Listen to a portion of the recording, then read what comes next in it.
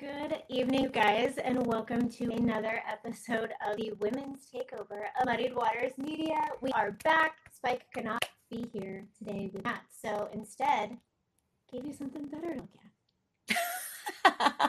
at.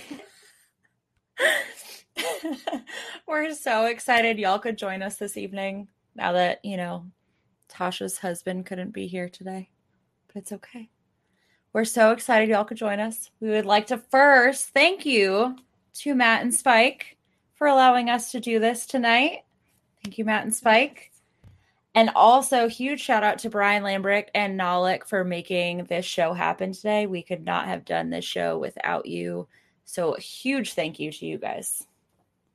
Brian has been amazing ever since our first takeover, where we surprised everyone, but especially in this, and he wanted to make sure that we do this, so I'll make sure that you guys know it was Brian's idea that Kelsey and I filled in today for Matt and Spike. And Nala really is amazing. She is so detailed and thorough in notes, and she is also just so sweet, and, we definitely couldn't do it without the comments are already so funny. Yes. Something I wanted to go. Oh, something says audio issue with your microphone. Uh-oh. Is it me? Uh-oh. This is very true Muddied Waters fashion. And our defense, if you can hear me, Jason and Matt helped us. But they didn't help us last. So it's Jason and Matt's fault if something is going wrong. Back. Oh, it sounds okay. Can you hear me okay? Matt can hear me. So it's Jason and Matt's fault if something is going wrong. You can't hear me? Okay. I can hear you. Just not well. Okay. Matt is fixing it. Maybe. Possibly. Define not well.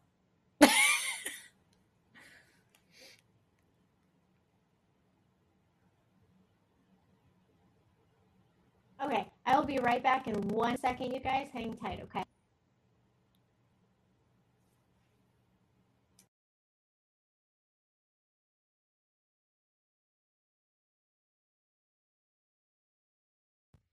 Okay, before we come back, this is a quick test to see if anyone can hear me properly, if it's a little bit better.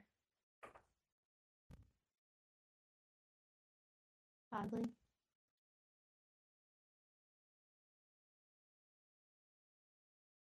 Okay, one more pause.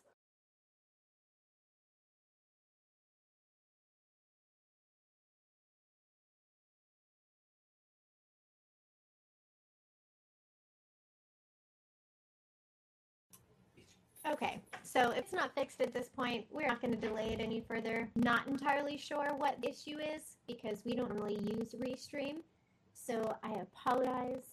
It was working perfectly fine before, and in true Muddied Waters fashion, I feel like we are officially nominated into the Muddied Waters team now. I feel like this was hazing.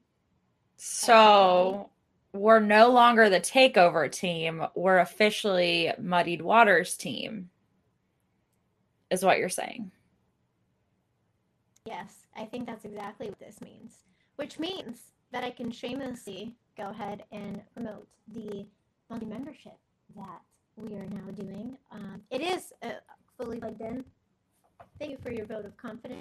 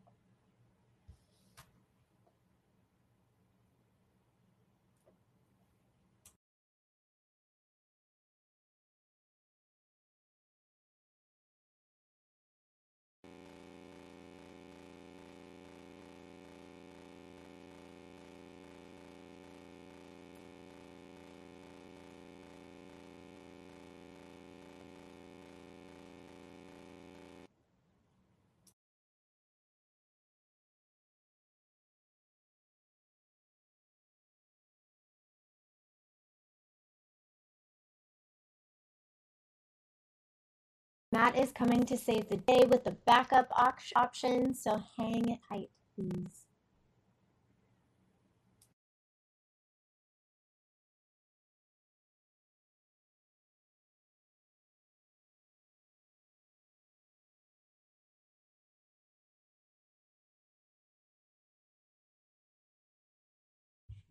Okay, we are testing the backup option. Also, can you believe that self-driving cars will be a thing with this?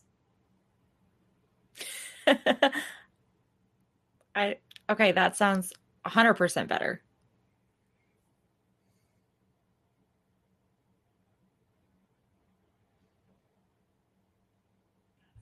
Okay, perfect. I will go ahead and bring us back. My goodness. Kelsey, can you hear me okay? I sure can. Okay. Thank goodness. I am so glad we finally got that resolved. I'm so sorry for that delay, you guys. But like I said, if this doesn't mean that we are official Muddied Waters team members now, then I'm mad. Yeah. Because it is much deserved. But anyways, the special membership, it is at anchor.fm/muddiedwaters/subscribe. As Matt always says, it is cheaper than your cup of coffee that you spend during the week. There you will have lots of exclusive content from all of the people who do podcasts. All of the hosts will be there, and there is an exclusive Muddied Zoom once a month. The first one is going to be November 18th, and after that, it's going to be the second Thursday of every month. Ooh. And the Muddied team is going to be together this weekend, not even on Zoom, but live in person. I'm pretty sure for the first time. And that will include the takeover team. So maybe this is our full initiation is like this weekend. Yes. That's what I'm thinking. Yes, we've both been to things separately, but this is our first time all together. It's going to be you, me, Matt, Jason, Spike, Tasha, I believe, will be there. Cajun is going to be there. We're just missing Nalik. Yeah, it's almost the whole team. We're going to have to FaceTime Nalik, though, during this whole thing and make sure that she's included. During the Mississippi convention, they FaceTimed, or they brought up a picture of her and just set it in the very front. So we're going to have to do the same thing. FaceTime her or something and bring her in. Yes. I love this idea. Shout out to Nalik. So speaking of convention, if you guys would like to see the Muddied Waters team live in person this weekend and come and visit our lovely table at the South Carolina Convention, if you go to sclp.org/convention, you can be there as well. Spike will be speaking. We'll have Joe speaking. We will have Dan Fishman speaking. During the morning session, we're going to be giving campaign advice on all different aspects of the campaign. So that's going to be really fun. And then you just get to hang out with us for the day. It's going to be so much fun. Also, the gala's 20s themed, which I cannot put to words how excited I am over it. It is going to be absolutely fantastic. I can't wait. Oh my goodness, you guys are crazy in the comments already. Also, Kelsey has been putting in so much work for this convention, and you guys know based on social media that she's a very busy person. She's a fantastic mom and a wife and has a lot on her plate. Some of it we will get into tonight, but massive props to you, Kelsey, because you've been juggling so much and doing so much in preparation for this that I appreciate that you took the time to do this with me tonight, given all the planning you've been doing. Yes. And mind you, most of the Muddied Waters team is staying at my house this weekend, so that's even better. Yes, it's going to be great. Jason's going to lose the game in person, and I can't wait. It's going to be amazing. That's excellent. I really hope he's watching right now. Oh, me too. But this evening, we're going to be talking a lot about, as you could see, small businesses, and we're going to be interviewing two fellow women entrepreneurs. The first one is a best-selling author and TV host, Carol Roth. Then we're going to be speaking to political activist and entrepreneur Jess Mears. A lot of you guys know and love her already. And just so you guys know, too, we're going to be taking questions and kind of doing a live Q&A about small businesses and chatting, whether it's about me, Kelsey, or either of our two guests. So just pop those questions in the chat as we're going and we will address them. But that being said, I've already talked a little bit about Kelsey having so much going on. But I would love to know a little bit more about your businesses. Tell everybody what all you do because you wear multiple hats. I wear lots of hats. So my main business is I am a graphic designer. So I do a lot of different things when I design. I started actually when I was 16 years old. The day I turned 16, I started in a print shop. And I have been working for myself ever since. I have worked other jobs, but now I am 100% on my own. After my open heart surgery, I kind of had no choice with open heart surgery back to back with COVID. So I took the leap of faith and I was the digital art director for the Jorgensen Cohen campaign. So that was really fun. A lot of the digital content that you guys saw was either me or my team. And then I have worked for several other campaigns. But I don't just do campaigns, I do a lot of small businesses actually all across the country. Right now, the only state that I have not designed for a client in is Hawaii. That is my fun fact of the day. So if anyone is in Hawaii and wants a design done for them, you will be my 50th state. And I will be super excited. I might actually be able to help you with that. One of my best friends, Madison, she doesn't live in Hawaii anymore technically, but they are from there and they go there all the time. Perfect. And I believe her baby was born there, so like technically it counts. I'm all for it. It counts. Yeah. But seriously though, you are such an inspiration, and especially with everything that you have been through health-wise, like you do so much and you make it look easy, and the work that you do is incredible. What's been like the biggest challenge for you with it?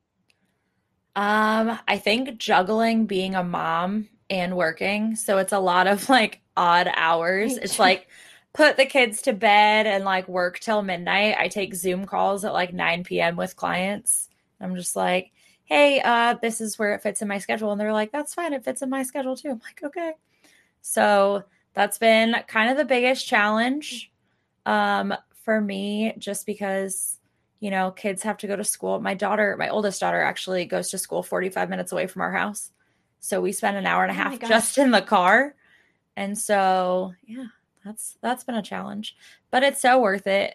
I also plan events now. That's also in my wheelhouse. As a graphic designer, turned into an event planner. Yeah. So I got to help plan the election night party in Dallas for Joe and Spike.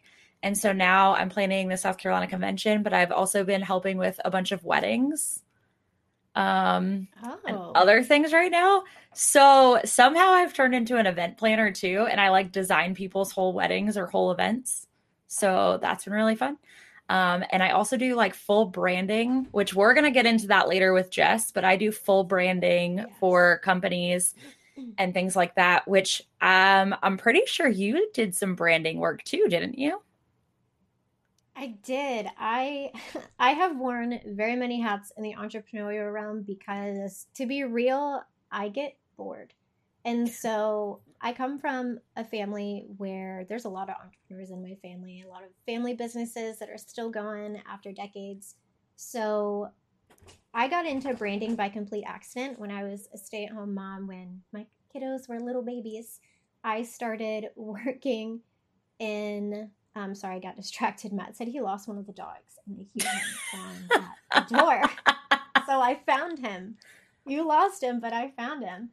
I started working mostly in the Instagram field as far as social media marketing goes, and I worked with a lot of companies to advertise there, and then it translated over into so many other mainstream platforms like Pinterest, slowly integrated Facebook, because back then Facebook wasn't used a whole lot for marketing like the way it is now. It has evolved and grown so much.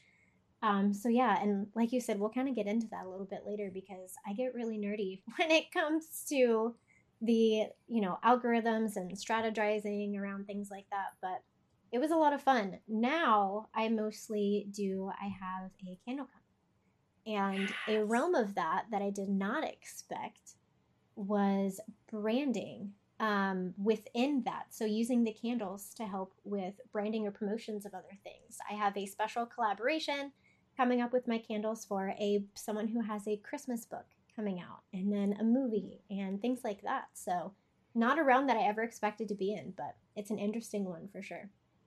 And I'm excited because there is one of those candles coming to my house. Yes, I'm going to send you the list of scents and you have to pick one, and I will bring it to you. I'm so excited because two of my favorite things on this planet are coffee and candles. That's exactly why I started making the coffee candles, because they are two of my favorite things too.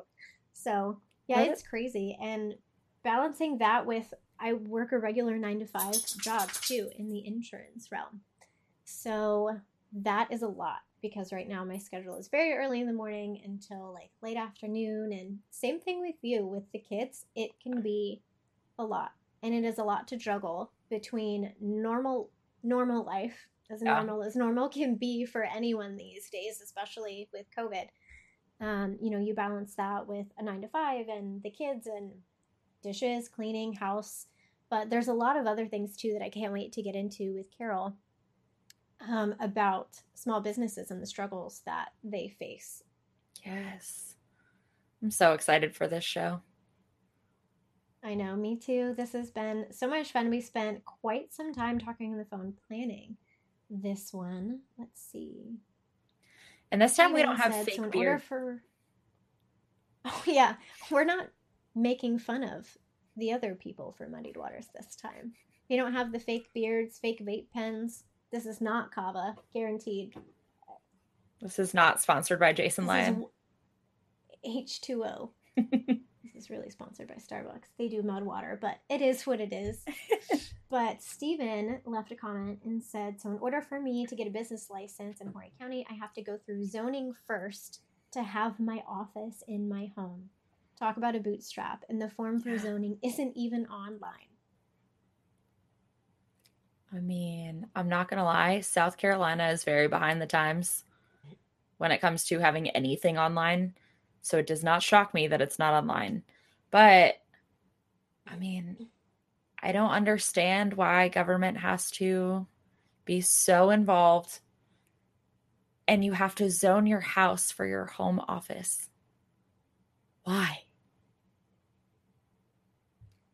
It's your home. You would think that it would be able to just be private, but nowadays, nothing is, including, and this is probably something that will get brought up later, I'm assuming, with Carol and Jess, but I have to touch on it, including whenever transactions go through Zelle, Venmo, PayPal, Cash App, all that stuff. They're going to be auditing those things. And if any small businesses make over $600 in any of those fields, they're going to be trying to track it and find it. I can't believe it. It's a little bit crazy, but that is the world we live in now. And, it's one of those things that if they can get some extra money where they can, they are going to. And if it can be taxed, they are going to tax it. And then just lie to us and tell us it's for the good of all people. We're just going to do great things. Who would build the roads, Kelsey? But my roads.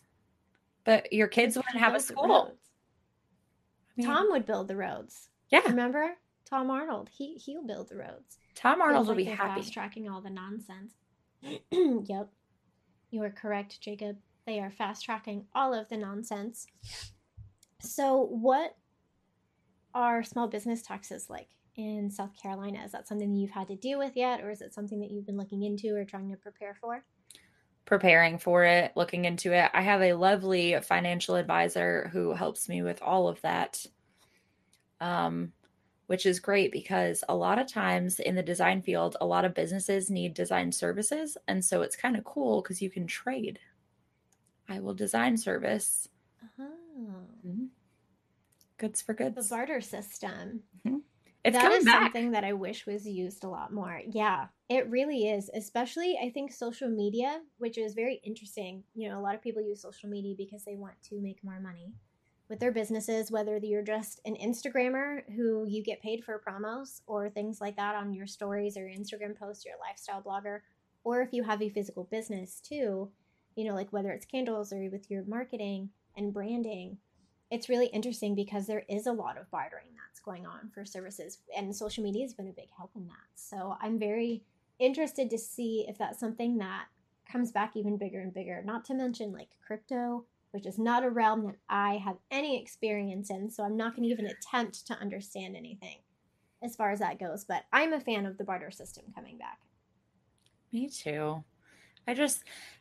To me, to be honest, like if I can help another business and they can help me, I'd rather do that than be like, okay, well, I'm going to charge you XYZ, ABC. I mean, obviously I still charge people, but I would much rather be like, okay, you need this service. Oh, I need this service. And everyone's plugging and working together.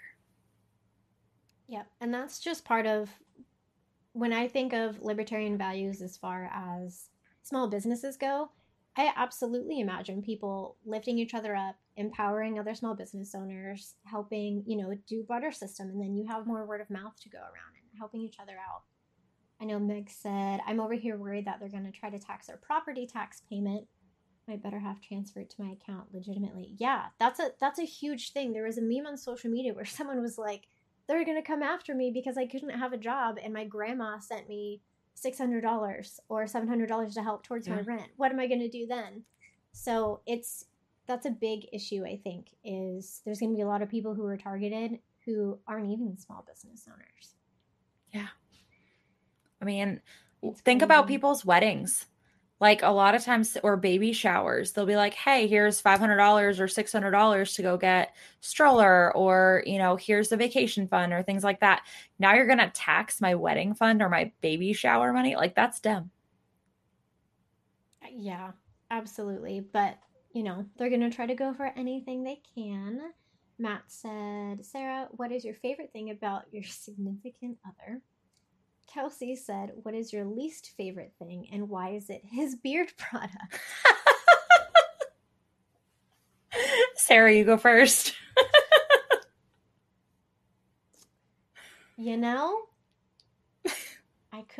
There's so many things that I want to say, but I'm remembering that there are some family members that watch this, so I don't want to say anything too mean or, my favorite thing, your obnoxious sense of humor. I say obnoxious because mine is too, but we match each other. So, it helps.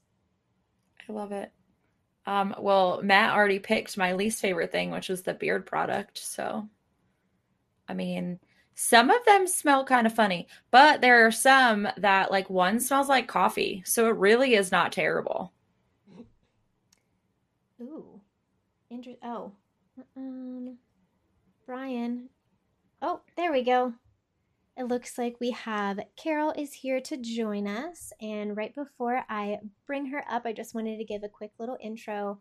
I know, I told you guys that she's a best-selling author and TV host, but she is a content creator, recovering investment banker, author of The War on Small Business, entrepreneur, investor, and host. And she is the New York Times bestselling author of The Entrepreneur Equation. So we're going to go ahead and bring up Carol. Yay! Hi, ladies. So sorry to be like a hot minute late. I was given 2 different links. So I was on the one that was in the calendar invite and not this one. So now here I am. It is totally all fine. good. It happens. We were improvising. So how are you? Say that again? How are you? I'm a little tired. Yesterday was leg day, so legs are a little bit on fire right now, but excited to be with both of you. How are you guys doing? Great. We are great. We're so excited to have you tonight. Well, I am excited to be here. Yeah, Brian was super excited as soon as we decided to plan this. He called me and was like, I know the perfect people to bring on. He was just so thrilled, and we're really excited to talk to you because we all kind of have a little bit of experience in this realm. So we're excited to hear from you. Awesome. I'm excited as well. So where are we starting? So we are going to start with what has influenced you to want to go into business and help small businesses specifically? That's a great question. So I was always that kid who was very entrepreneurial. Like I was selling anything that I could around the neighborhood, cookies, which is horrendous because I don't even know how to cook or bake. T-shirts that I would make. Again, not super artistic, but it didn't matter. I was kind of just like, that hustling kind of person. And business was just always very interesting to me. I sort of attribute it to the fact that I had like 6 piggy banks that, as a kid. Like every one of my parents' friends like gave me a piggy bank as a kid. So I feel like I got really interested in money at a young age. And then I was the first person in my family to go to college. I ended up getting into the best undergraduate business program in the nation at Wharton at the University of Pennsylvania. And from there, I took on a ton of debt to be able to do so because I had to pay for most of my college education. And people were kind of saying, well, there's sort of 2 ways to make a lot of money and pay that down quickly. People who like to deep dive into something go into management consulting, and people who have ADD tend to go into investment banking. So I was clearly going to go into investment banking. And a lot of people don't know what that is. So I was in corporate finance, and my function was basically to help companies that you've all heard of: Papa John's Pizza, Cheesecake Factory, Planet Hollywood, all these companies, raise money so that they could open up more units and employ more people. So, if you've eaten at a Cheesecake Factory and gained a ton of weight, that's probably partially my fault because I helped them get the money to build one near you. But when people talk about Wall Street or investment banking, they're always like, oh, those greedy investment bankers. And it's like, well, what does an investment banker do? And they honestly have no idea. So it's a good function. We help to connect growing businesses to capital, also mergers and acquisitions and things like that.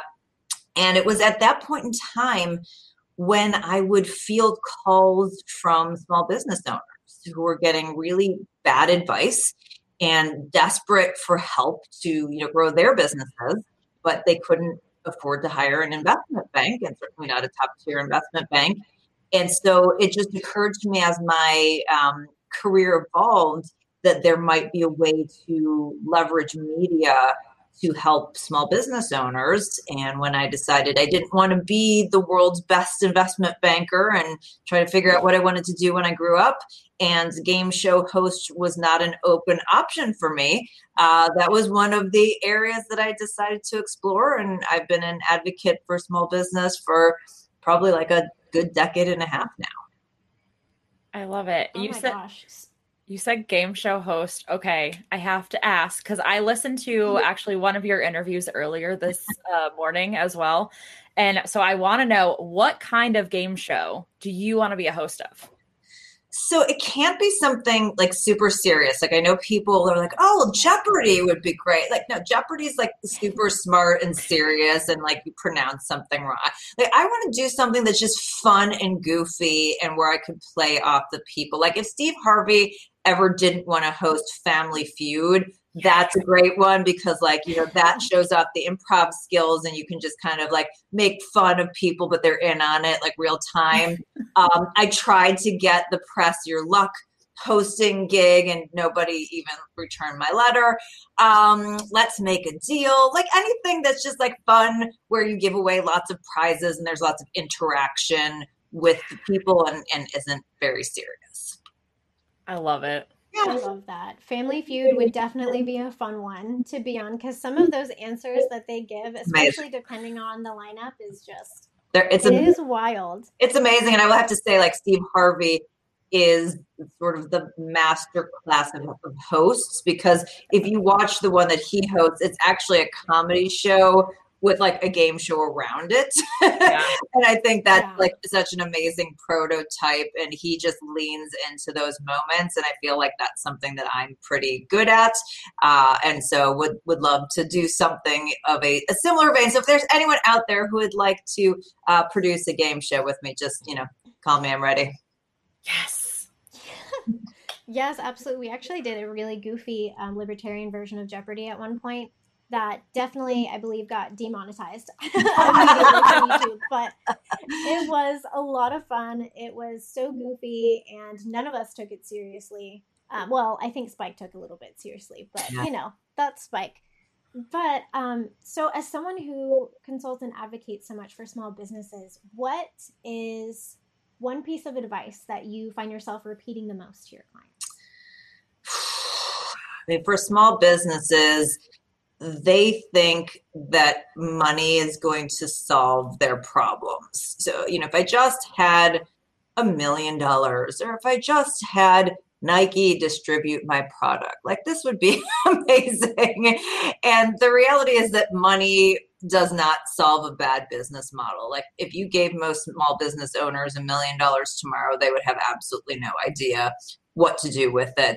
Well, actually, I should say before COVID. Now that the government's decimated their businesses, they have to pay down debt and hire people and pay for, increased products. But, generally speaking, a lot of small business owners don't do enough of the things to sort of take risk out of the business, or even to understand what that return on investment might look like. They just assume that money is the missing piece, when usually it's more, strategy and work and just sort of digging in. And I think that's a big problem across, sort of all sizes of small businesses, all industries, all geographies. Okay. So do you think a lot of the time, if they have this influx of income come in, that they don't necessarily understand that you have to reinvest that into other areas of your business? It's not just, this is your personal income now. So I think, most of the time, if you get to the point where you have a lot of income coming in, like, you're probably well on your way down the path.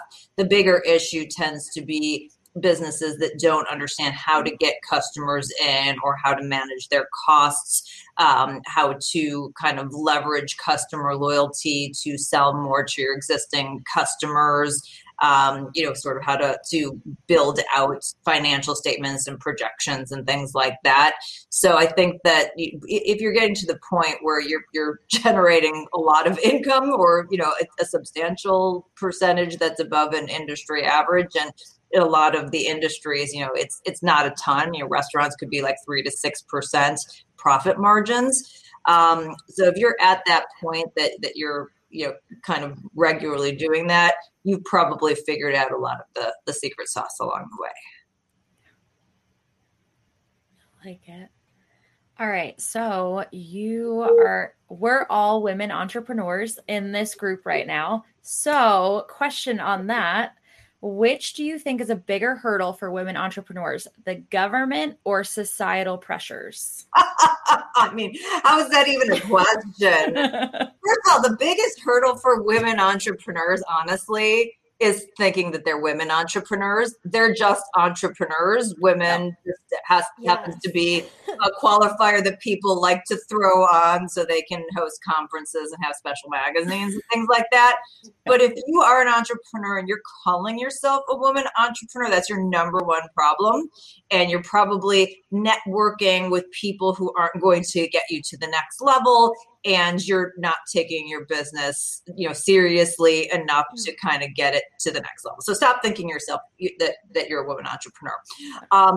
But outside of that, societal pressure, like, I don't even know what that means, but the government is, I wrote this book, The Entrepreneur Equation, about all the risks to small businesses about a decade ago. And, I'd always knew the government obviously was a pain in the behind, but never did I think it was going to be the biggest risk to a small business, like that they could actually shut you down and tell you couldn't operate. And if you managed to be in an industry where, you weren't affected, then you have all these other ridiculous regulations, costs. I mean, the thing that annoys me more than anything is having to pay insurance for employees that sit at home on their computer, workman's comp insurance, thousands of dollars to the state of Illinois for, somebody sitting on their computer at home in their slippers. Like, I just don't get it.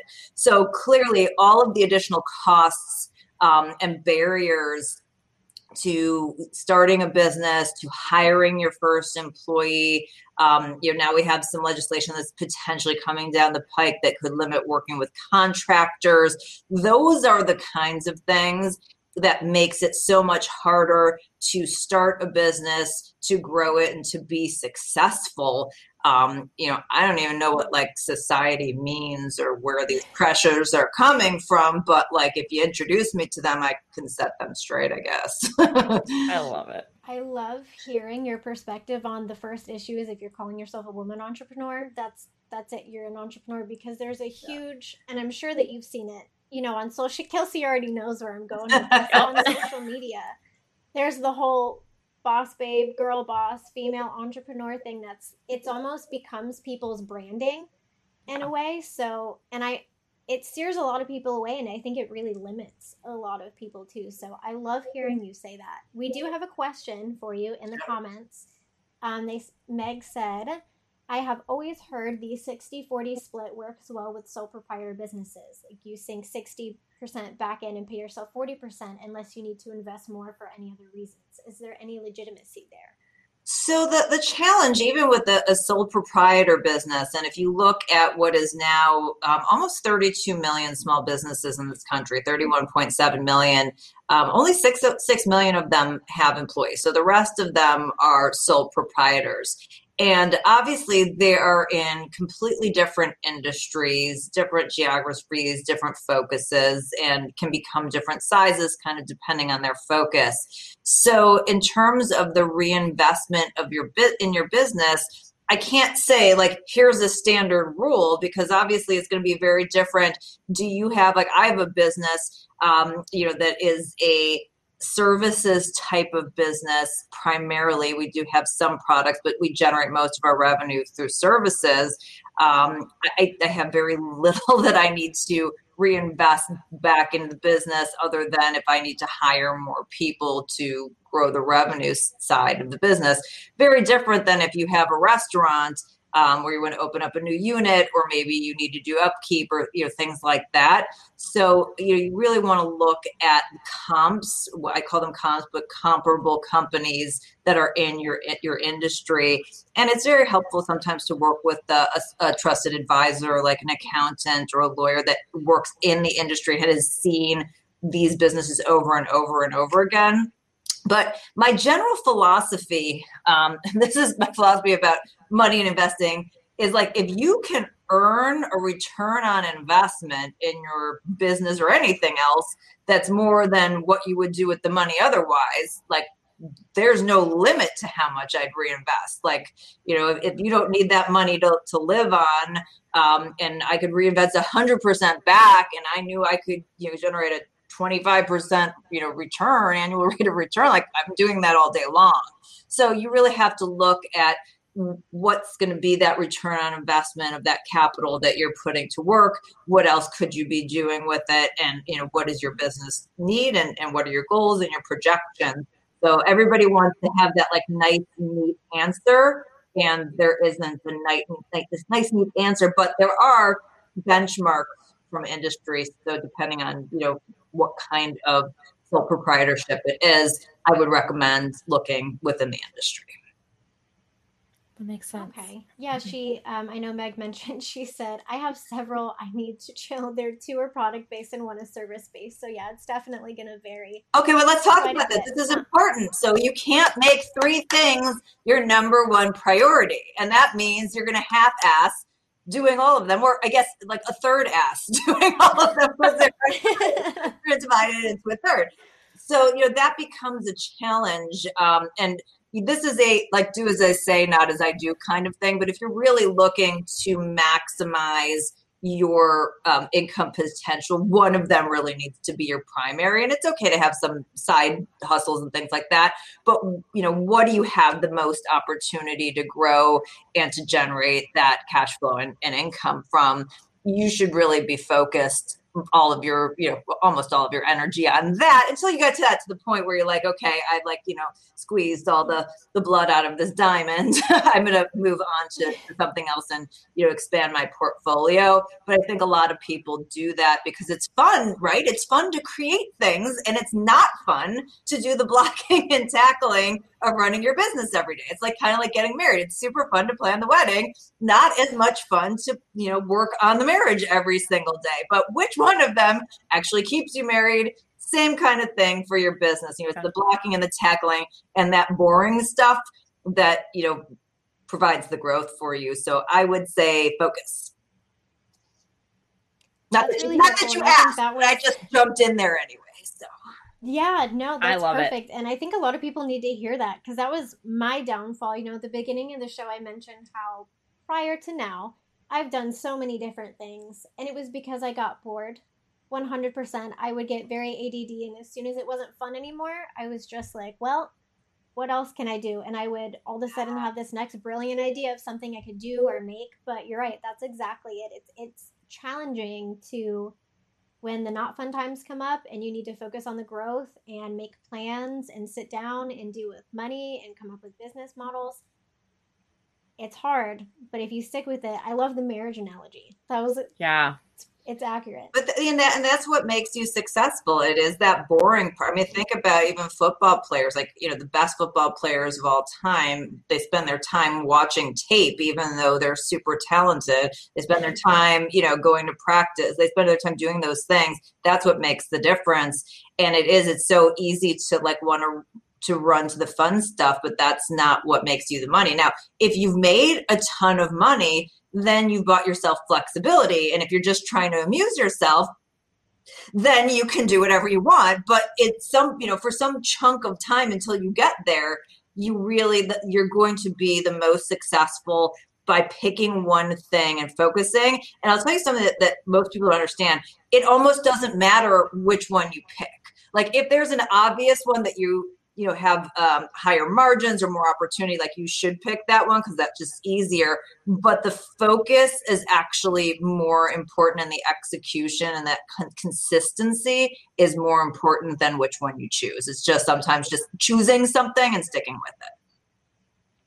That's really important. It's a conversation I had recently with a few friends because I have a lot of friends in my life who are very creative. And they were just saying, I'm really good at this, and this. I don't know which one I need to focus my attention on the most. And I just said, well, you can be successful at any of them. Yeah. You just have to put in the effort. I mean, especially now with the internet and social media and YouTube and everything that is so available now, it's a difficult time because of government. But in just regular world outside of that, it's such a perfect time compared to when our grandparents were trying to start businesses, so it's a blessing and a curse. It's a really good point that you bring up. It's a blessing because it's so much easier to reach anyone. It's a curse because it's so much easier to reach anyone. And that means everybody else is all doing the same thing. And in terms of trying to capture someone's attention, it might be easier to reach them, but it's harder to capture their attention over longer periods of time. And there's a lot of distraction, and there's a lot of what I call ROE, which is return on ego, which are things that make you feel really nice and fuzzy and happy, and you get a lot of likes, but they don't produce any income. And until you can pay your mortgage and buy fun things with likes, then you probably shouldn't be focused on that if it doesn't convert to actual dollars. That's such good advice. Yeah. Because I feel like nowadays, everything is so much. How many likes did I get on Instagram today? Oh my gosh, I'm going to get chosen as a brand partner or something like that. And I mean, really, a lot of times those don't add up to dollars, or at least very much. If anything, you get a free product in the mail. Right. Or you do, but the amount of hours that you put in to make your $100, it's less than the minimum wage. So again, if it's your hobby, and I saw Jacob over here on the comments says he has lots of hobbies, which is great. It's good to have a hobby where maybe you can make a little money instead of one that sucks up all your money, like golf or buying pinball machines or things like that. But, you have to, again, look at the, return on investment and how much time are you spending, and are you really willing to put in what it takes to become that top level content creator, or else you end up with what I call is a jobby. And that's a job that's basically disguised as a hobby or a business. And people run themselves in circles and spend just a ton of time thinking that they're going to make money on something that really, because of the way they're approaching it, they're never going to have that opportunity. That makes sense. That makes total sense. Let's see here. So, and on top of this, kind of getting back to the issues that we have with small businesses, with your book that came out, The War on Small Businesses, as small business owners, what is something that we can do to fight back? I mean, the number one thing you can do is support other small business owners, collaborate, use them as your vendors, buy from them. In fact, if you guys go to carolroth.com and you click on the blog right now, we just came out with our holiday gift guide. It's got more than 200 small businesses, everything from a man bouquet made out of beef jerky, come on, to these things where they make these replicas of your pets and stuffed animals, or put them on your socks, or that. We have more than 200 small business owners that we're promoting. We're trying to get people to shop when they do their holiday gifting, whether it's for clients or personal, to do as much as you can with a small business and not be lazy and just get everybody Amazon gift cards, which again, Amazon is great and provides a lot of value, but Amazon doesn't need your business. These small businesses do need your business. So being a good, small business partner is capitalism, vote with your wallet. That's the number one thing you can do. That's actually what we were talking about earlier in the show too, was the importance of lifting up other small businesses and supporting them. And even if, you use the barter system in some ways, if Kelsey does branding for me, in exchange for me giving her a dozen free candles or something of this sort, the chances of us using word of mouth to talk to other people about those things is someone says, hey, I love your branding, or hey, I love the candles that you have in your office. Things like that slowly make a big difference too. And I'm curious, I wanted to ask, especially in the realm of social media and the internet and Etsy and all of these things, do you think that there's going to be a world where major retail stores just slowly die out? All right, so I've got a little bit of a breakup there. I don't know, Kelsey, were you getting that? Can you repeat that back to me? Yeah, I had it too.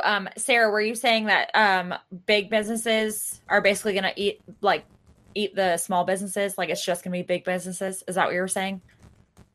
I heard big business. Okay, it starts with a big. Everybody gets what it is. Game show host. This is like Family Feud. Oh, no. Is it any better now? No. Oh gosh. I typed it. All right, let's see here. I can see the chat. I can't see that. Is there a world where small business moves out big businesses? Okay. All right. We heard big business. So I think there is a way for there to be a better balance in the economy. And certainly, this is somewhat theoretical based on where we are today. But I think that obviously if we were to limit government's purview and they didn't have the ability to throw up so many barriers and grant so many favors and create this uneven playing field, we would have the opportunity for small businesses to thrive more and to kind of thwart the consolidation of the economy that's happening, with the power being in that sort of unholy triumvirate between big government, big business, and big special interest. Obviously, big business has some advantages just by scale. They're going to have more access to capital. They're going to have the ability to implement some technology first and whatnot. but they also don't have some of the things that small businesses have, which are the ability to create stronger relationships with customers and to generate customer loyalty. And in a free enterprise system, that's the exciting part, right? The big businesses leverage their advantages, the small businesses leverage theirs. People get to choose, what makes more sense for them.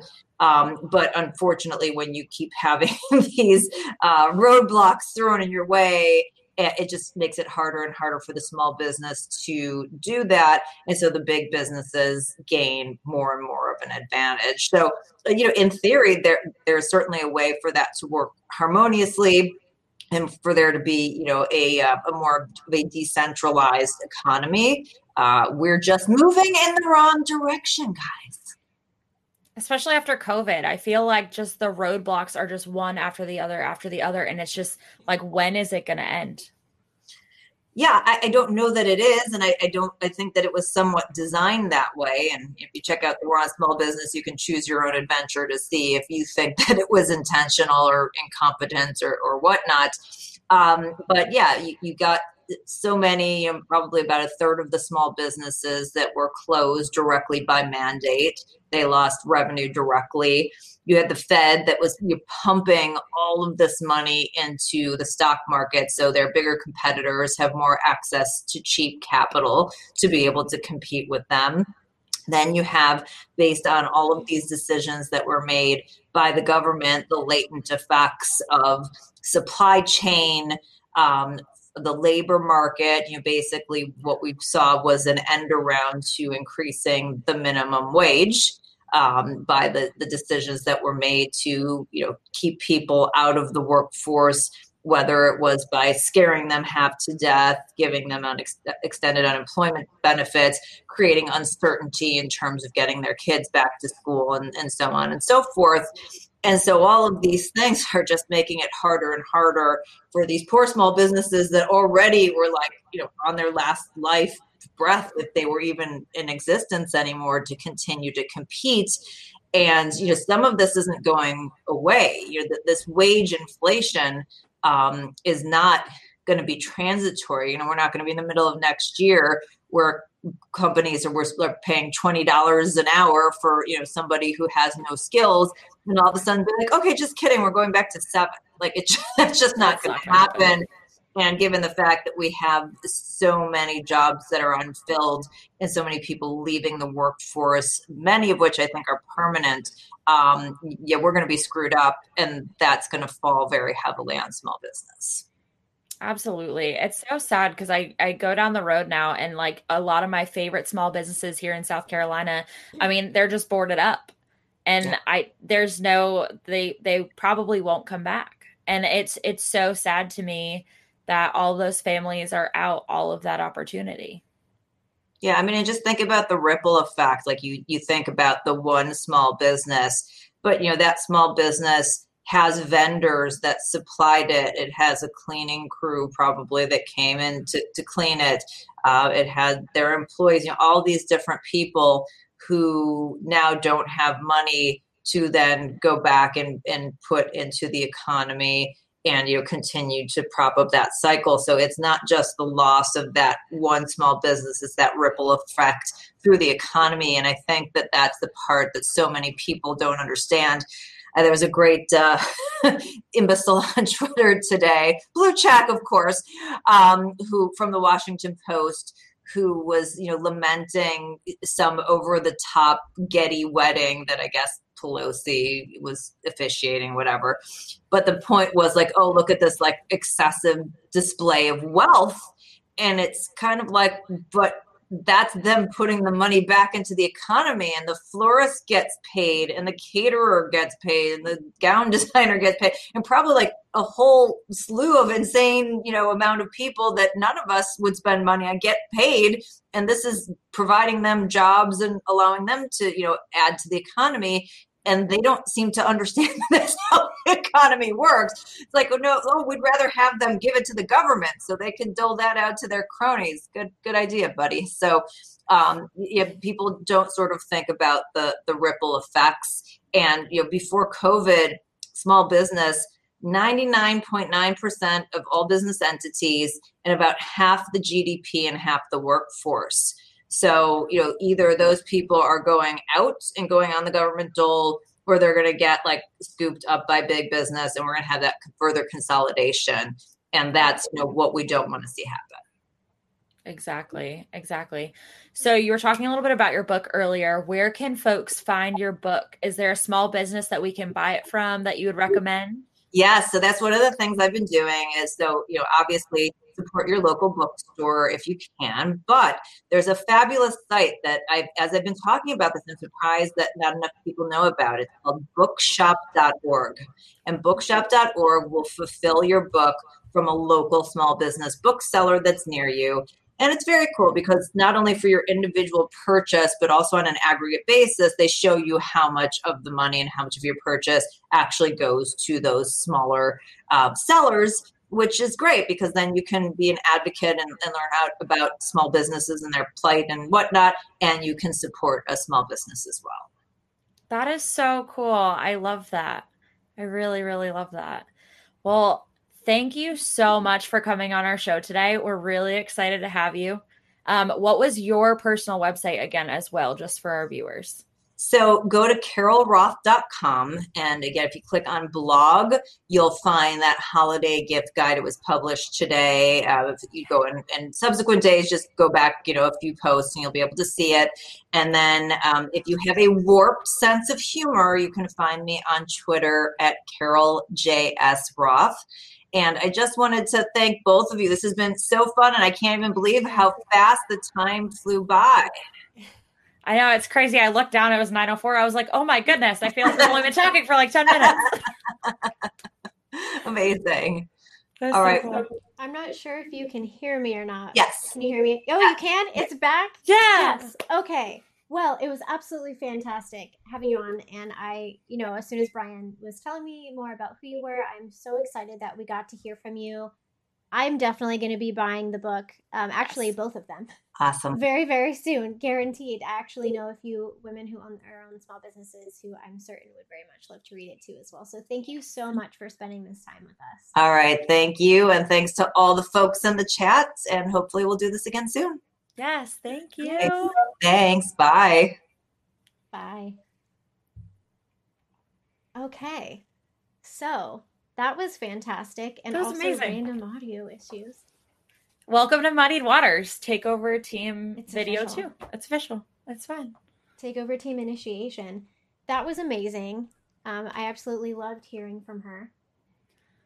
I don't know about you, Sarah, but I'm going to watch the replay on that probably like 3 times because I feel like there was so much content that was packed into that I just want to replay it and like dive deeper into a lot of what she was saying. There was so much good advice on that. And I think my biggest takeaway was talking about not putting yourself as a woman entrepreneur, but just an entrepreneur.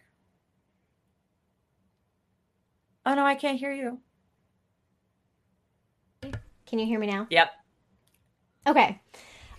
Yeah, there's a whole lot around the whole boss babe, female entrepreneur thing. And I get it. I get that for some people, maybe that really just is their true brand. And I'm sure Jess probably has some feelings on this once we bring her up too. Yes. But I think that it does a lot more harm in a lot of cases than it does good. You are an entrepreneur. You don't have to just restrict yourself to that specific category because you happen to also be a woman.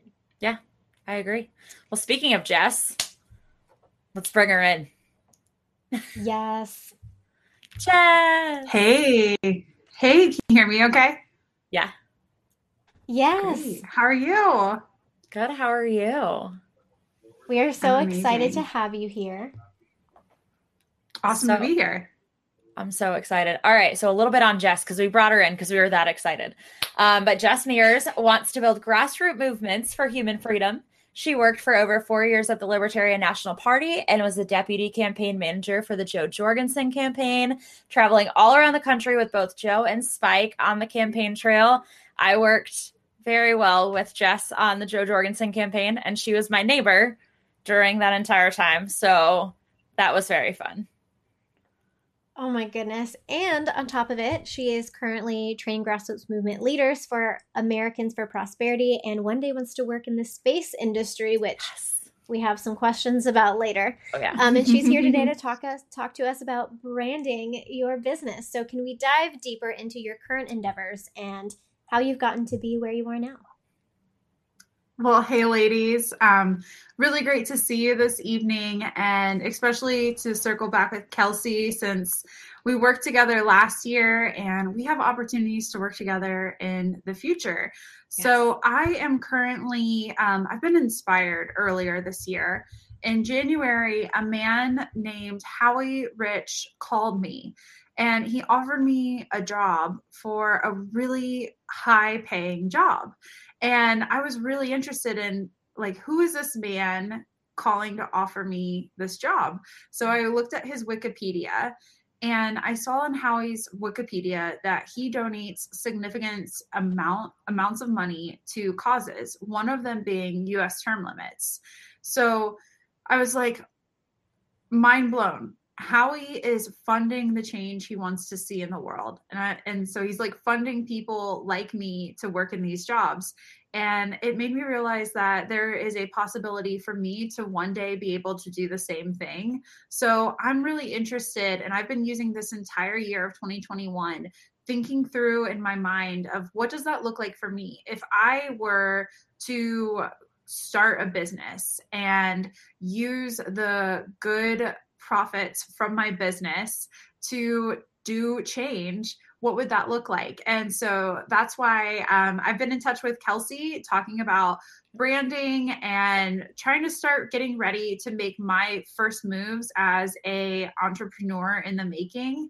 And so that's something I think that I can bring to the table in this conversation is this is something I'm doing actively. I don't see myself currently as an entrepreneur, but I'm preparing for being an entrepreneur. So I'm curious about both of you. I know you both started businesses. What kind of advice do you have for me as I am preparing to be an entrepreneur?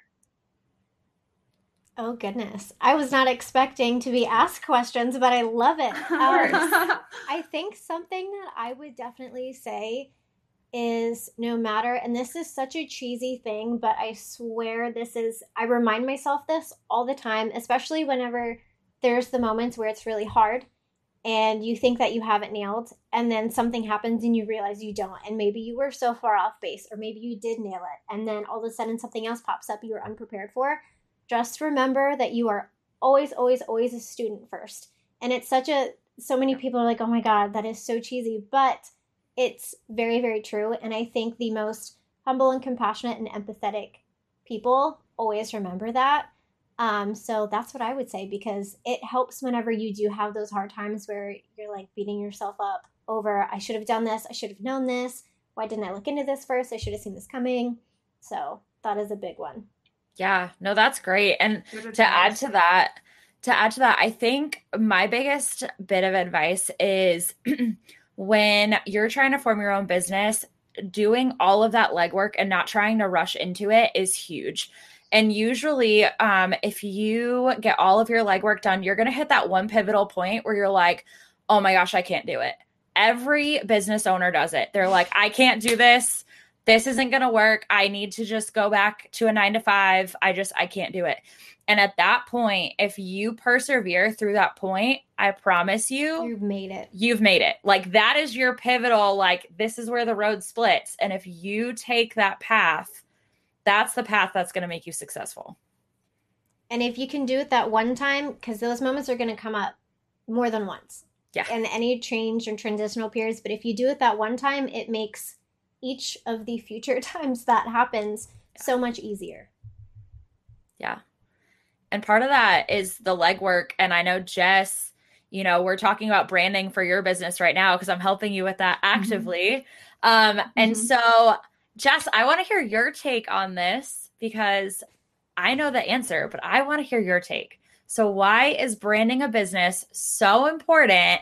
And what does it actually mean to have a brand? And it clearly has to be more than just a logo and a slogan. So Jeff Bezos said that your brand is what others say about you when you're not in the room. Yes. And you can actually Yes. craft what it is that people say about you through actions, through marketing. And so I think it's better to spend the time crafting what people would think or perceive than to just let them come to their own natural conclusions without having you being able to say who you are or what you are. Yes. I I agree. love it. And so, following that, how do you brand yourself? And then, how would an average person who's maybe starting a business want to brand themselves? How would they go about it? I started off this year with just kind of trying to make sure that I have my ducks in a row. I did this life balance assessment early at the beginning of the year. And I tried to kind of figure out where are my vulnerabilities, almost like a SWOT analysis, strengths, weaknesses, opportunities, and threats, because I wanted to see where am I not looking closely? Where am I not evaluating? And then also, if I am going to take those steps into being an entrepreneur, I need to make sure that some of the areas of my life aren't going to get too off balance when things get difficult. Like you guys have both alluded to that, like stepping into the entrepreneurial world can make things a little fuzzy, a little hairy, dicey at times. And so I want to be the most prepared. So like I focused on my physical health and getting those habits established. So that way when I am like, this mega boss entrepreneur lady, that I've got everything under control. So I started off first with life balance was number one for me. And then I started asking people, what am I good at? And asking my friends to give me feedback, because I have blind spots too. And I think humans get stuck in the trap of not wanting to lean into their strengths. So I started asking people, what have I done? What impact have I made? And people have told me, you're really good at getting people to get motivated about something or to get them to show up or get interested. So it's like, I'm that kind of person that I ask people, will you? I'm an inviter. And I hold people accountable too, because I give them that personal invitation. So I found out that's something that I'm really good at. Now, how do I lean into that more? Okay, I love it. And I love something that I didn't mention, but you already are doing it, is you're taking care of yourself first. And Mhm. I think that's not something enough people do, and it's something that I wish I knew. And to be honest, I am still working on it. It is very hard to reshape those habits. And it's interesting too, because if you go on YouTube and you look up millionaire or billionaire mindsets and like what kind of habits do they have, you will find a plethora of, some of them follow Navy SEAL things and get up whenever it's just absolutely dark. And there's some who are the complete opposite, who have a structure where it's way later in the day. So I would actually love to know what some of those habits are that you're working on building. What does that look like? This past month, I started keeping my phone away from me at nighttime. So sleeping in a different room as my phone. That's really hard. And then I started running, and now I go for runs, and I'm trying to teach myself how to like something that I vehemently dislike.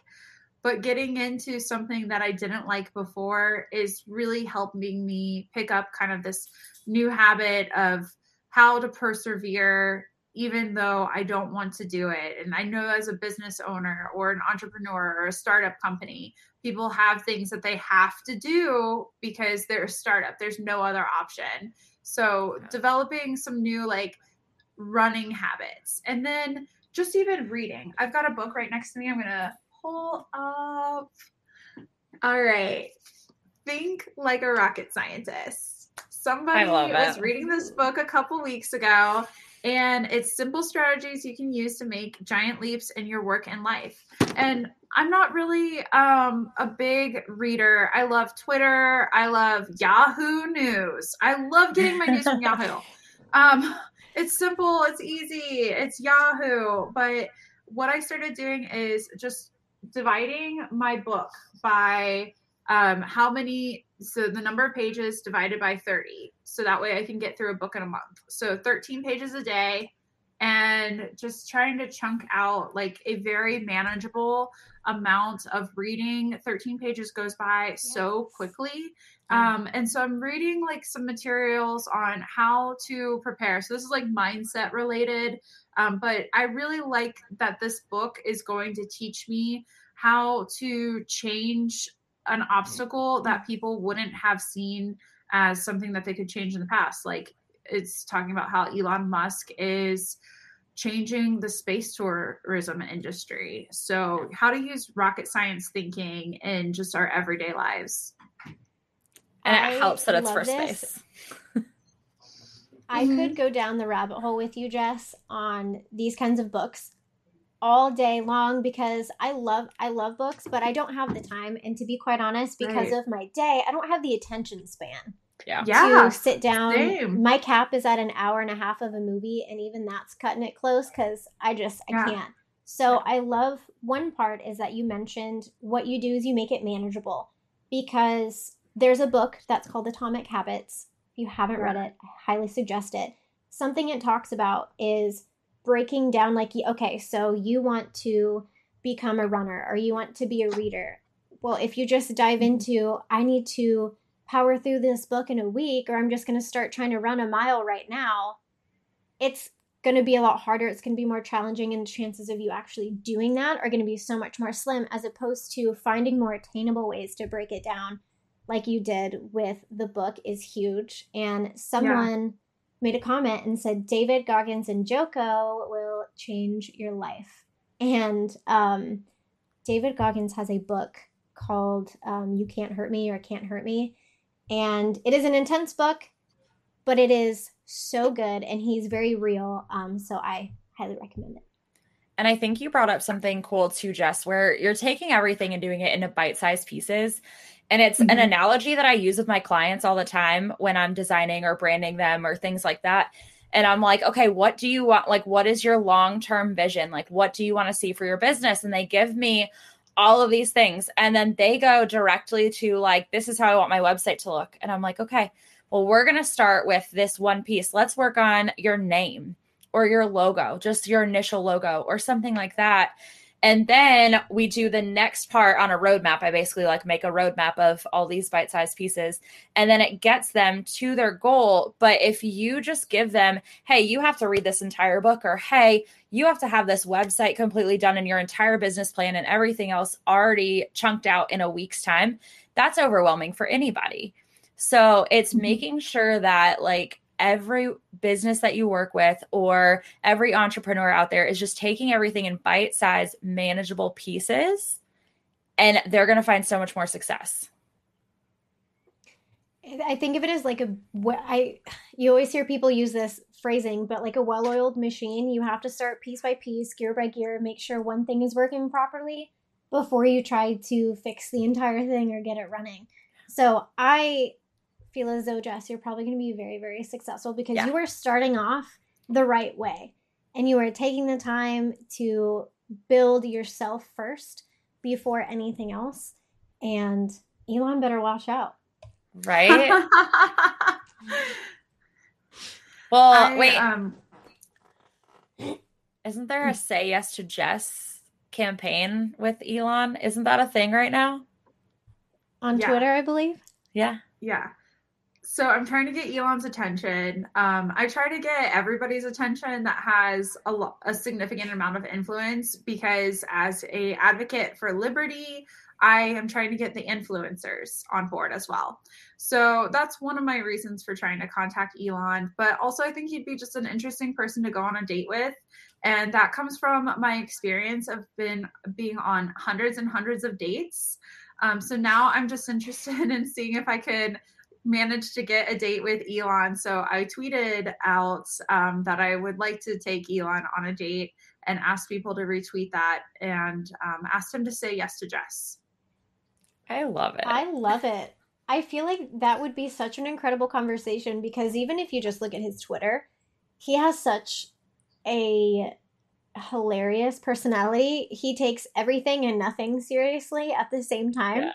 So that would be an amazing thing to be a fly on the wall for. If you guys, and actually, I'm going to manifest this for you. When that ends up happening, Yes. it would be amazing to be a fly on the wall for that.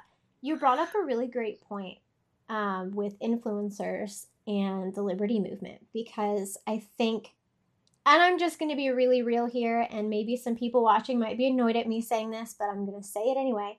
There are a lot of libertarians that are older.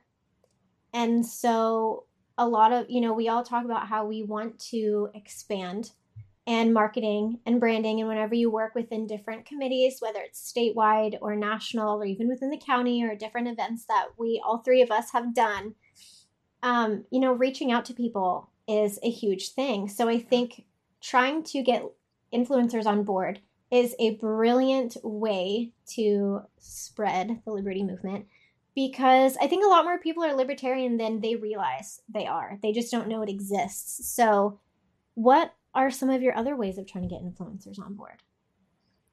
Twitter DMs are the best way to get connected with people. So I have connected with Mark Pellegrino. He was Lucifer on Supernatural just via Twitter DMs. Zuby, I connected with him on Twitter DMs. So this has been probably my best trick, but it does require you to have a little bit of experience with Twitter and some kind of following, because a lot of the influencers that are out there are going to pay attention to accounts that have a larger number of followers. And then you also have to be able to get some tweets that kind of catch on. So it takes a little bit of like witty language and crafting, using as few words as possible to convey a huge point, and something that's timely and relevant so that it can go viral on Twitter. So anytime I'm picking up anybody following me on Twitter that has celebrity influence or leaders of big organizations or corporations, I reach out to them in Twitter DMs and I ask them to meet with me in the event that there's ever an opportunity where we can work together. So I never lead with what's my spiel. I never lead with like, here's what I'm trying to get from you.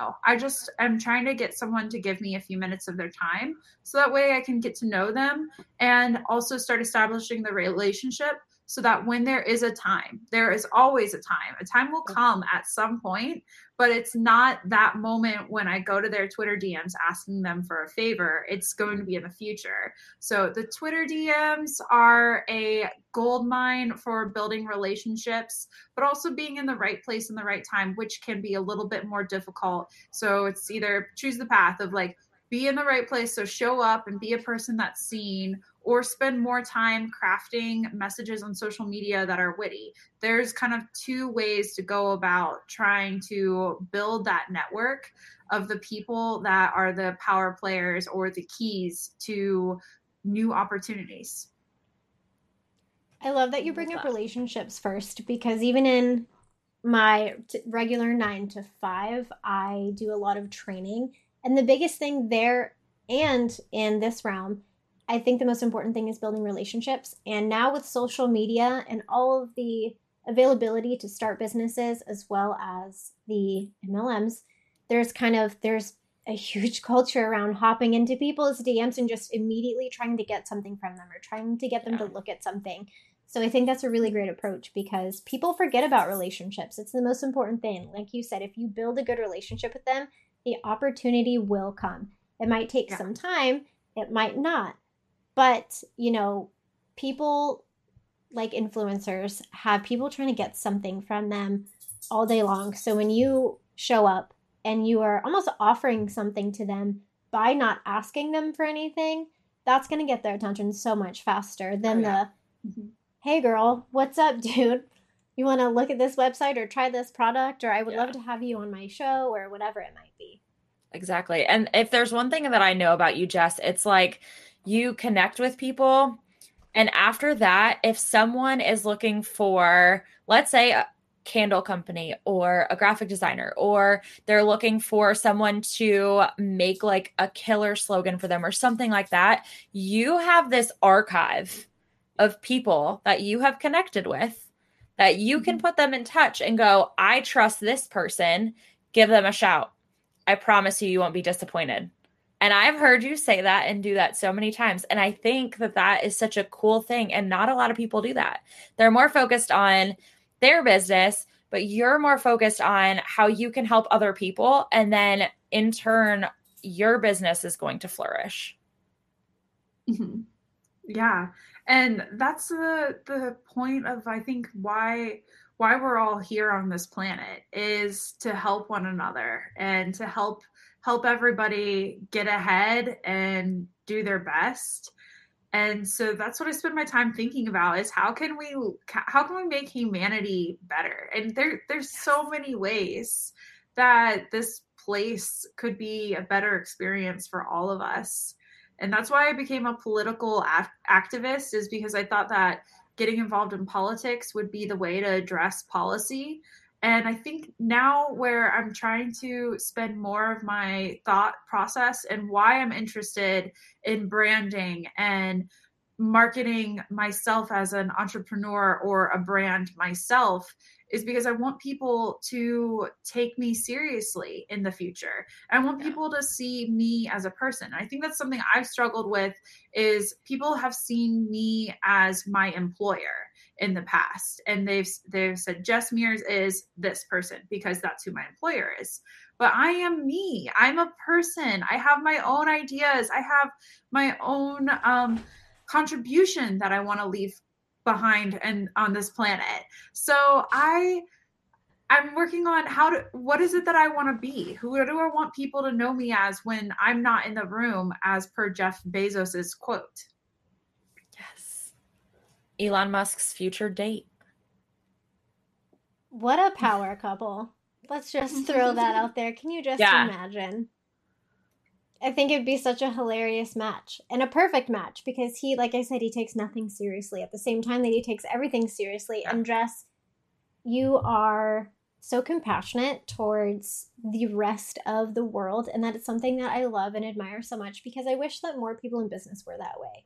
You know, if a lot of these major corporations, and not all of them, some of them, you know, a lot of people love to immediately hate on a lot of major corporations. Some of them are not all bad. Some of them really do a lot of good work. But unfortunately, a lot of them don't have that mindset.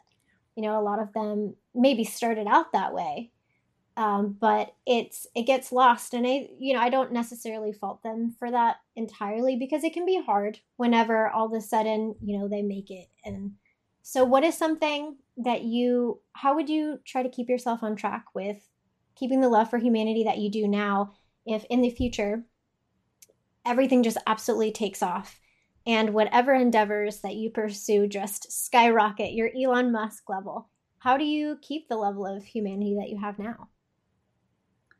I think the things that I want to work on are focused entirely around humanity and everything that all of the ideas that I have, it's all an idea on how to make life better. So I have a couple things I'm going to be pursuing in the future, a for-profit endeavor that would be focused on helping people, and then a nonprofit endeavor. And I'd kind of like to share a little bit about this nonprofit idea that I'm thinking through, that I'm trying to pursue. And this is where I'm looking to go in 2022. I think that there are so many people out there calling for legislative change in the United States. They're saying Congress must act. We have to save the planet. We hear this all the time, right? We have to save the planet. Yeah. The politicians are going to save the planet. Like this, if this is seriously what people think is going to happen, they're wrong. The politicians are not saving the planet. No amount of dollars is going to save the planet. I think that we need to, instead of calling on Congress to act, we have to start with our own solutions in our own neighborhoods and finding what works for us. I go walk by trash every single day and I stop and pick it up and I throw it away. And people literally will roll down their windows and say thank you when they see me do that. But I wish that I lived in a society where there wasn't trash on the streets, that there was no trash anywhere. that'd be a really good start for people just caring about their own neighborhoods and the way their own neighborhoods look. So I'm kind of like, let's like start taking care of our own communities before we're asking for the federal government to act. So I'm looking to take the energy of the people who are calling on Congress to act to come together in their communities in a completely nonpartisan manner, no political labels whatsoever, just coming together to focus on solutions. Here's another idea that I have. Minimum wage. We all agree that people should get paid well, right? Like we want everybody to have as much income as they can possibly earn. The earning potential, go for it. So the minimum wage exists, and it's this huge argument. At least it had been a huge argument until basically now the minimum wage almost seems irrelevant because it seems like everybody's paying $15 or more right now in the United States. But how can we guarantee that businesses are treating their employees well? Is the government going to step in and make sure that employees are treated well?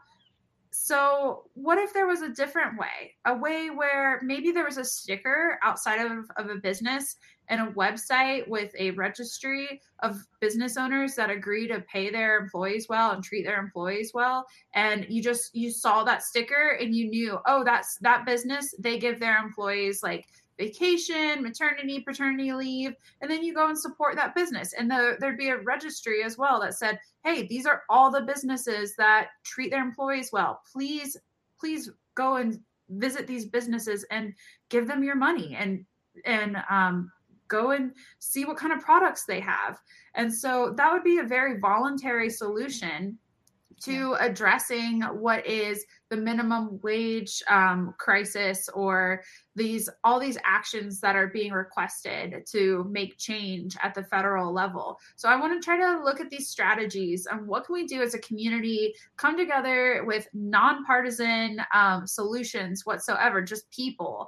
And I would like to see how we can be the very best of us. We can bring out our best selves. And I think the best of us is when we overcome our interpersonal differences or our ideological differences to do something good. And so I'm looking to try to pour myself into that direction where it's almost like it's a nonprofit, but it's voluntary solutions, local level on a national scale, harnessing the power of people who are calling for change at the federal level. I love that because we hear all the time your mission, right? Like we hear people talk about it all day long, but then when you ask them to say, okay, what does that look like? How does that work? You know, actually I saw a meme the other day about Elon Musk calling out someone for that. They said Elon Musk's X amount of dollars could solve world hunger. And he said, okay, I will donate $32 billion right now if you can tell me how. And so I love that you actually have an idea of what that looks like and how it can be attained. And to be quite honest, I don't think that it would be difficult to do if we could just get people on board. Yeah. Because I feel like at the end of the day, everyone, they want to support people that have similar ideologies as them. And if it's, you know, this company is going to take such good care of their people that they have this sticker in the window. That, I mean, how much does it cost to put a sticker in the window? But how much worth is that sticker to me going, wow, those moms get maternity leave, or those dads even get paternity leave, or they're getting paid a good wage. That's, I mean, that means more to me. I would rather pay $1 more for a product or $20 more for a product just by simply knowing that I'm supporting someone who cares. And right now, there's no way. Meg. Oh, go ahead. You're good. There's no way to tell which businesses are having good labor standards at this point, other than asking the employees, "Are you treated well here?"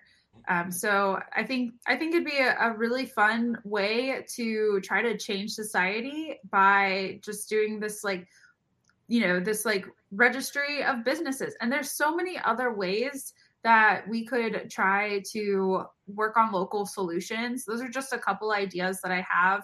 at the forefront. And I'm very interested in hearing more ideas that people have about nonpartisan local solutions to the top issues that we're facing right now.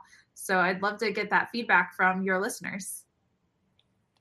What's interesting is I think that a lot of people on a local level and on a mass level would be very pro that. I think a lot of people just, there's fear because people don't like the government, right? But at the same time, you explore these solutions where they're less, they're less involved and the people take control, but then that scares them because they kind of feel like, okay, well, there's not as much structure. So it's an interesting thing because a lot of people are for it because they don't want the government. But then at the same time, as soon as you mention something where the government's not involved, it's like, oh no, no, we can't do that. We need to have some sort of structure. So I am excited to see this happen. I hope it's something that does happen because I think that it would make a big difference. I know Meg mentioned in a comment that I can't scroll up to.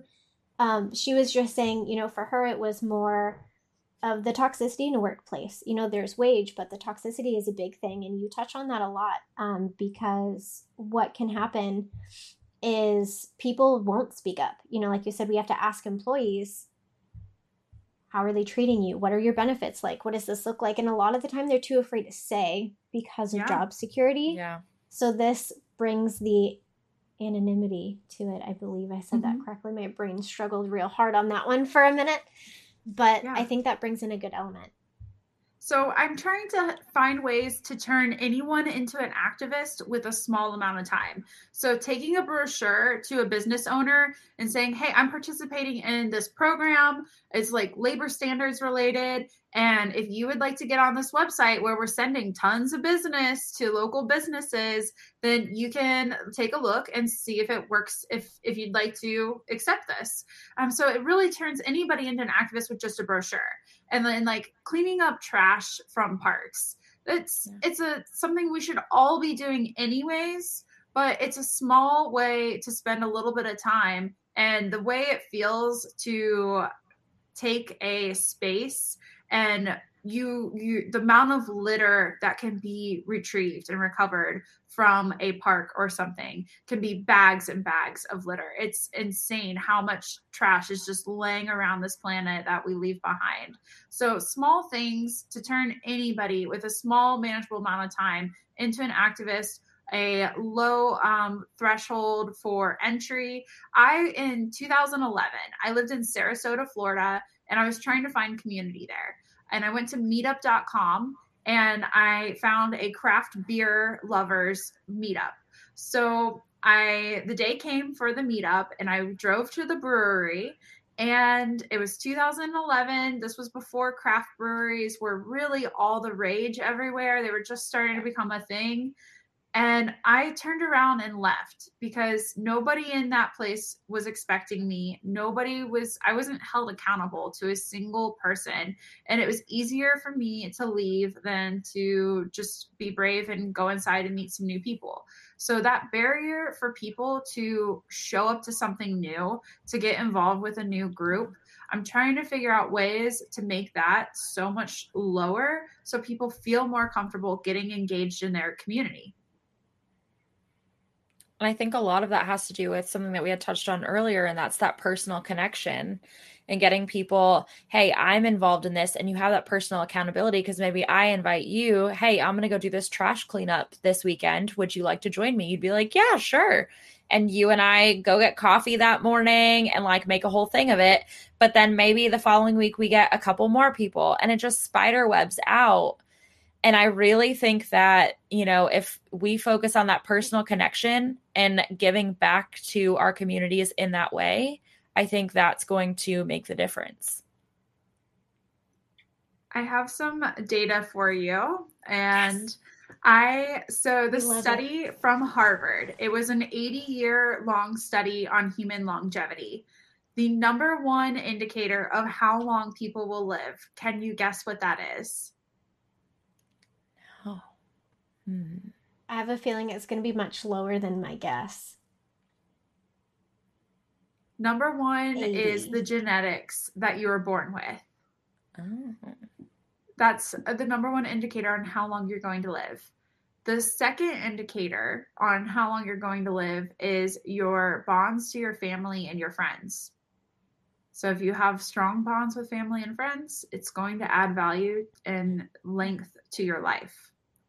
And the third indicator on how long you will live is your tertiary bonds to your community. So if you know the name of the clerk at the grocery store, if you say hi to people on the sidewalk, if you say good morning, if you are involved in civic groups or any kind of local groups, if you're involved in your church. So tertiary bonds to the communities is the number 3 way that you can extend your lifespan. And that's the part where I'm focusing in on, is how can we build community where people live. People used to go to church a lot more than they do now in the United States. So churches used to be big hubs for communities, and church attendance is going down with every single generation that comes with it. So we have to figure out ways to build the community, because we've learned that the computer community can never replace in person. And we just went through a year and a half, going on 2 years, where being in person was discouraged. So our country really has to figure out, and this planet has to figure out ways that we can come back together after we've been torn apart. Yeah. I love that. And it's interesting because as you were explaining those 3 different factors, it made me think of, when someone has a baby for the first time and everyone rallies around them to help, and they always say it takes a village. So it's so interesting to hear how, it does take a village when you have a baby, but it's important to keep that village around you throughout the entirety of your life, because it makes such a big impact. I think that people forget that, because as you move into adulthood and as you grow, we always encourage such independence. And I think it gets to too far of a level because it takes a village. So it's an interesting thing to think about. Yeah. Liberty is all about community. Everyone thinks it's about individualism, but it's actually community based. Yeah. You're absolutely right. Just looking in the comments just to see.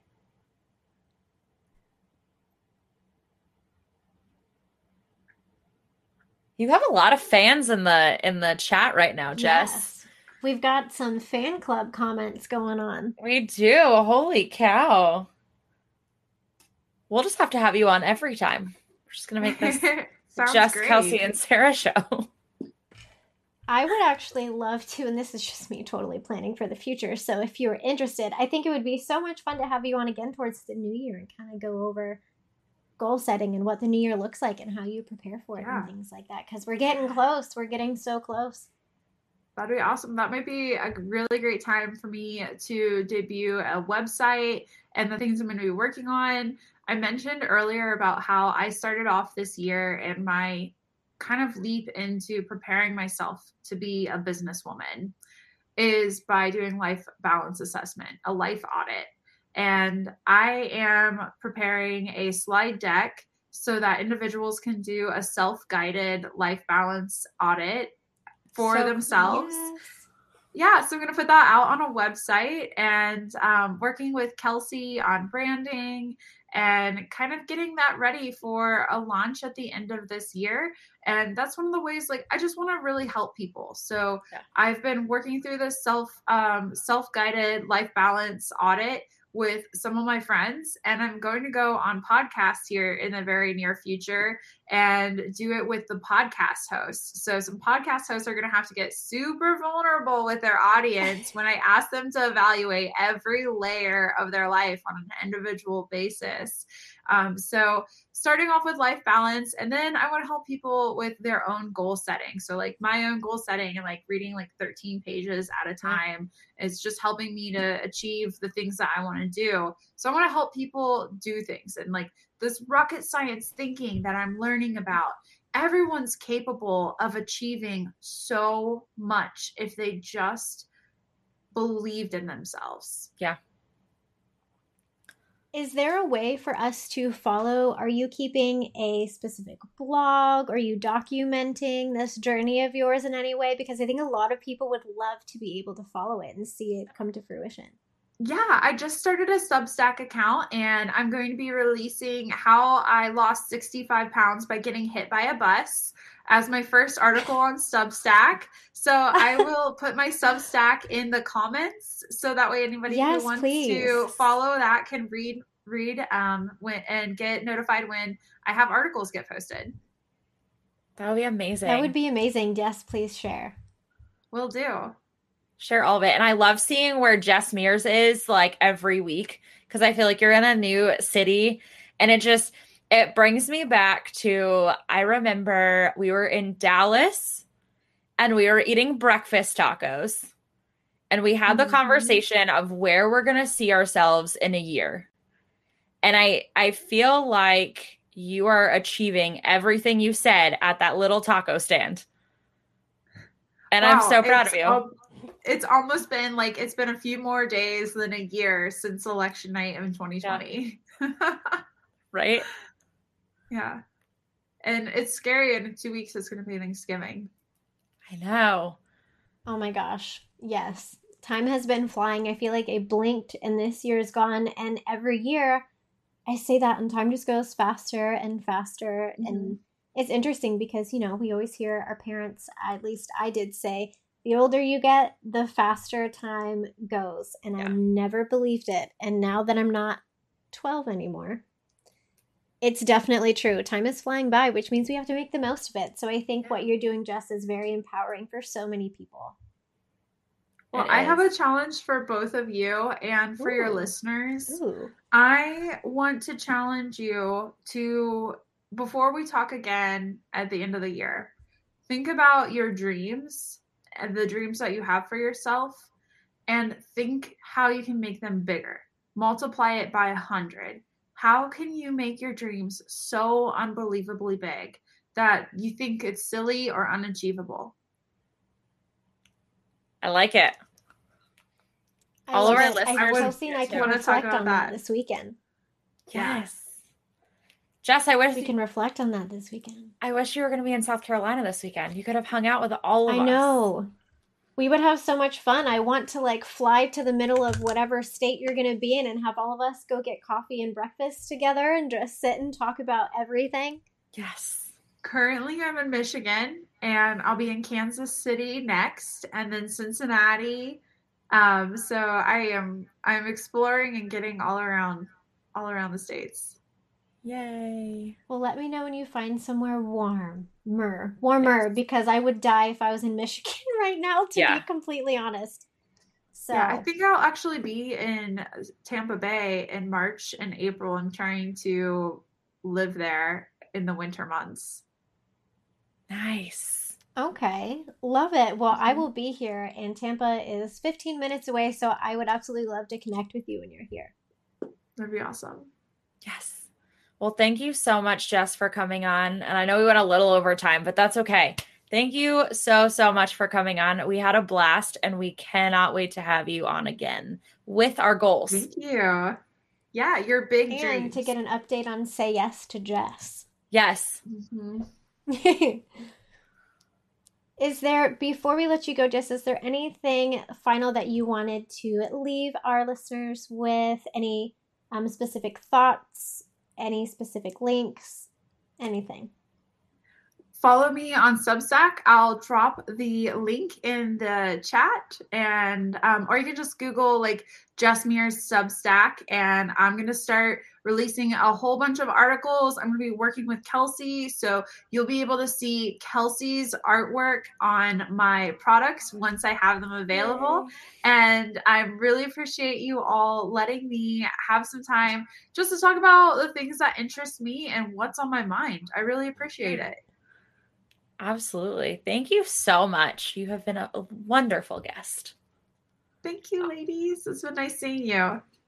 Nice seeing you too. Bye, Jess. Bye. Oh my goodness. This was such a productive show despite the chaos of the tech issues that we had in the very beginning. and middle. It's okay because we're officially Muddied Waters now. And we didn't have a meltdown, which I feel like is just an accomplishment in itself. Valid. I love it.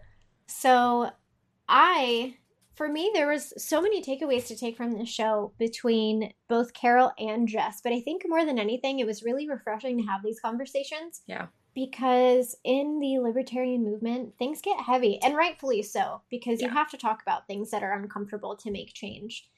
But this was like an entirely different realm that was very, very inspiring. You know, we have a lot of negativity going on and a lot of things that have to be talked about, you know, with mandates and with, I mean, the list goes on, and all of it ties into one big bubble. So this was a really refreshing and inspiring change of pace. And I feel like it gives our listeners and everyone out there just a lot of hope. Like this was something that was very positive and had a lot of takeaways that I can go apply tomorrow. I mean, I can go get one of those books. I will go get that Rocket book, or I will go get one of Carol's books and read 13 pages a day. Absolutely. And, you know, there was so many tangible steps that we could take right now. And we don't have to feel like it's going to take up our entire day or an entire month or things like that. We're just going to get drowned out. Yeah. And, you know, like you said, it brings a lot of hope and it brings a lot of positivity. And I hope that the people who are listening, you know, at the end of the day, we do live in a time where mental health is at the forefront because of COVID and work-life balance and lockdowns and mandates. And it's a very suffocating society, is kind of the best way that I can put it. So I hope that this gives a lot of inspiration and light and fresh air to your mind so that you hopefully don't feel as confined. The world, like Jess said, if people genuinely believed in themselves, you can do anything. Yeah. If you look at a lot of the most successful people, look where they started. Mm-hmm.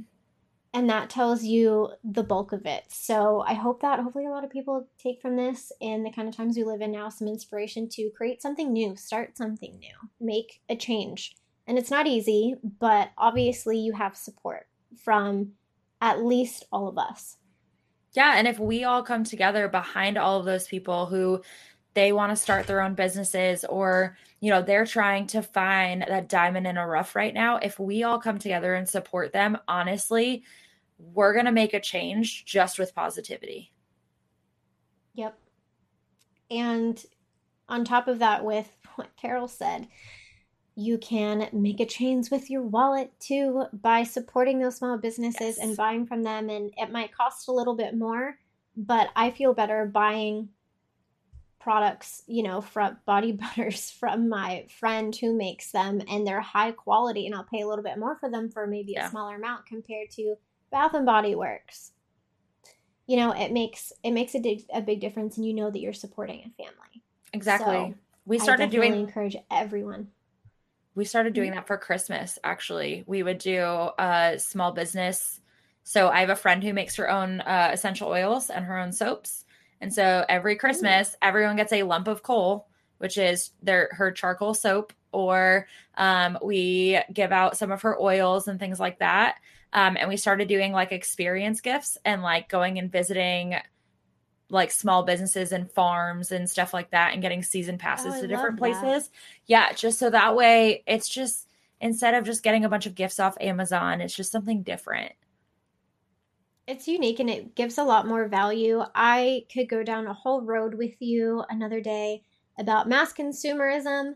So I stand behind all of that for so many other reasons, and teaching the next generation not to just hoard stuff and value quality items and experiences a whole lot more. But that's a whole other topic. But yeah, I definitely encourage everybody to shop small. It's holiday season. Be more mindful, be more intentional with what you are spending your money on and who you're giving your money to, because it makes a big difference. But before we wrap up, just because we did have some chaos in the very beginning, I just wanted to remind everybody again that if you do want more exclusive content from all of the members of Muddied Waters Media, if you go to anchor.fm/muddiedwaters/subscribe, it's $9.99 a month. You probably spend more than that at Starbucks and a trip and a half. There's lots of exclusive content from everybody. And on top of that, you save 10% in the merch shop. And they do an exclusive Muddied Waters Zoom every month. It is the second Thursday of every month. The first one is November 18th. So that's coming up very soon. And it's pretty much anyone who wants to hop on. So Kelsey and I might be there. Spike, Matt, Jason, Cajun, Nalik, maybe Ashley even, and Sean. So maybe even Brian. If we could get Brian to hop on there, even that would be fantastic. So it's a whole lot of fun. And it's insane conversations that I'm really excited for the first one. So if you guys would like to be part of it, that is where you can go. I will put the link in the comments right now. And now that it is going to be holiday time and we're talking small business, what's your website, Sarah, for your candle company? Yes, it is frothycoffeecandleco.com if you want fresh, organic soy wax candles based off of your favorite coffee and bakery items. And Kelsey, if anyone wanted specialized branding, or apparently if you're getting married, you got an event, Kelsey can do it all now. How could they contact you about that? So it is kelseylyondesigns.com. And right now, if you go into my contact us and you put the subject is Muddied Waters, you get 10% off of your first contract. I love it. Yeah. So I just shared the link there. Meg, I know you said you're probably skipping the Zoom because you're shy. You can just turn your video off and be a fly on the wall and laugh and eat popcorn in the background at everybody else's chaos. To be honest, I'll probably be doing that. Well, I'm too much of a loudmouth. I would be doing that. If I don't feel well, I'll be doing that. But yeah, you don't have to have your camera on if you just want to be a fly on the wall and creep, honestly. It's a fantastic way to do it, truly. We're a rowdy bunch. You'll be entertained, I promise. Adam, someone said, "Oh, hey, this started 2 hours ago, and I just noticed." Well, the replay is going to be wonderful because I know I'm going to replay it just because there was so much content. Feel free to skip the first 15 minutes of tech issues, and you will be good to go. But outside of that, did you have any other final thoughts for everybody, Kelsey? I think I'm good. Thank you to our guests for today. Thank you, Sarah, for being co-host with me today. And thank you, Matt, Spike, and Jason for now accepting us fully into Muddied Waters. We have been officially initiated, and it makes me even more excited for this Sunday or this weekend where we will all be together in South Carolina. Do we get like tiaras or like t-shirts or something? Is there something that we are officially initiated? Matt and all of the men of Muddied Waters Media are probably like, what did we do? They're talking about tiaras. They'll be black and gold. Don't worry. It's fine. We can make it work. Yeah. Oh, yeah. Don't worry. We're not doing the creepy whispering ASMR thing. No. This is a whole other vibe. Ring pops. I'm down. Yeah. Meg said we could do ring pops. Yes. I'm down with ring pops. I could buy those. Someone said the tech issues are my favorite part, though. Well, then this will be your favorite show of all time. So, all right. Well, if that is it, I hope that you guys all have a fantastic evening. I know that Matt usually ends his show with some sort of goofy fact or telling you all that you are perfect just the way you are. But if I had to say something, I would say believe in yourself. Follow Jess Mears. Follow that piece of advice. Believe in yourself. Know that you can do it. And I can't wait to see all of the things that all of us accomplish in 2022. Me too. We can't wait to see you guys soon.